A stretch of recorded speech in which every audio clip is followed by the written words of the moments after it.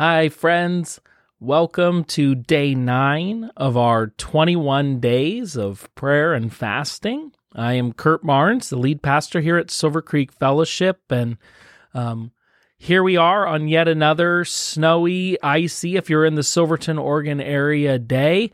Many of you probably staying indoors once again today.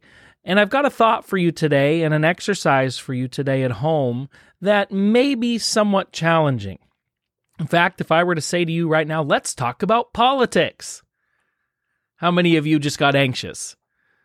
Okay, because the reality is, in our world right now, there's so much division. There's so many issues that divide us and politicians and all of the noise and mess that surrounds it all, that even talking about politicians or leaders can be really stress-inducing for us.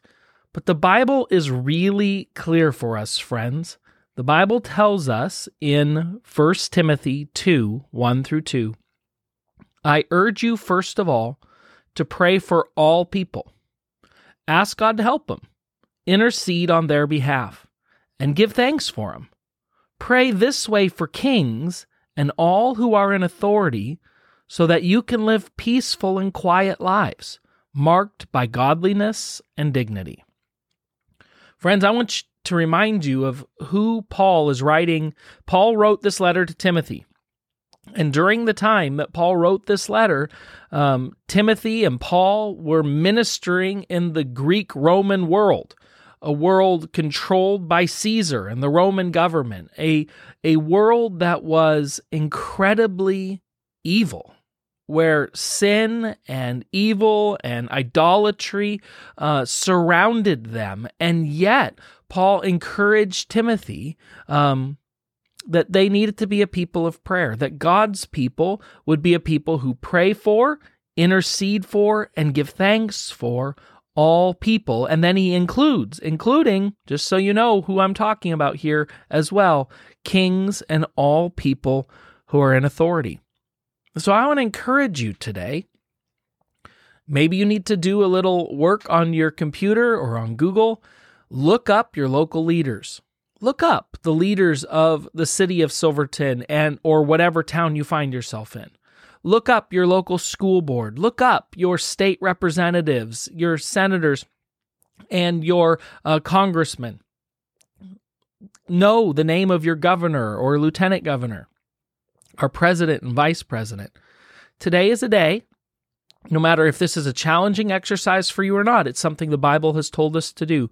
So let's be a people who pray. Another example of this that I just find incredible to think about is the nation of Israel in the Old Testament was carried off into captivity, into exile by the Babylonians. Like when in the Bible, Babylon is synonymous with evil, and the Babylonians are the ones who carried off God's people, Judah, into exile, and this is what God spoke to them about their time in exile through the prophet Jeremiah. In Jeremiah 29:7, he said this, "And work for the peace and prosperity of the city where I sent you into exile.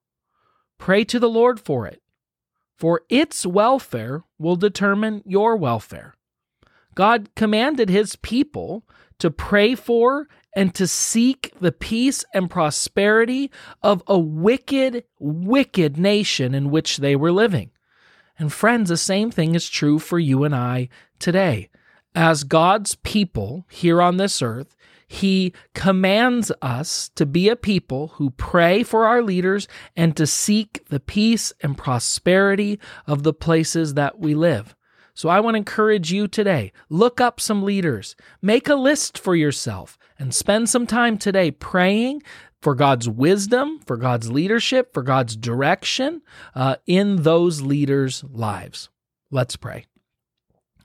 Lord, we just want to confess to you that this isn't something that's always easy for us, that we don't always know how we should pray for people that we have such disagreements with over so many different things. And so, Lord, I pray today that we would submit to your word and your will for our lives, and that we would be a people that pray for your help, for your guidance, for your leadership, for our leaders. We want to pray, God, that you would lead them and bless them, and that you would help us as your people to be constantly before you, asking in prayer, believing, God, that you ultimately are the one in charge, that you ultimately are the one at the helm, and that you have a desire, God, to help us and to lead us. We thank you in Jesus' name. Amen. Okay, friends, God bless you. Stay safe, and we'll talk to you again tomorrow.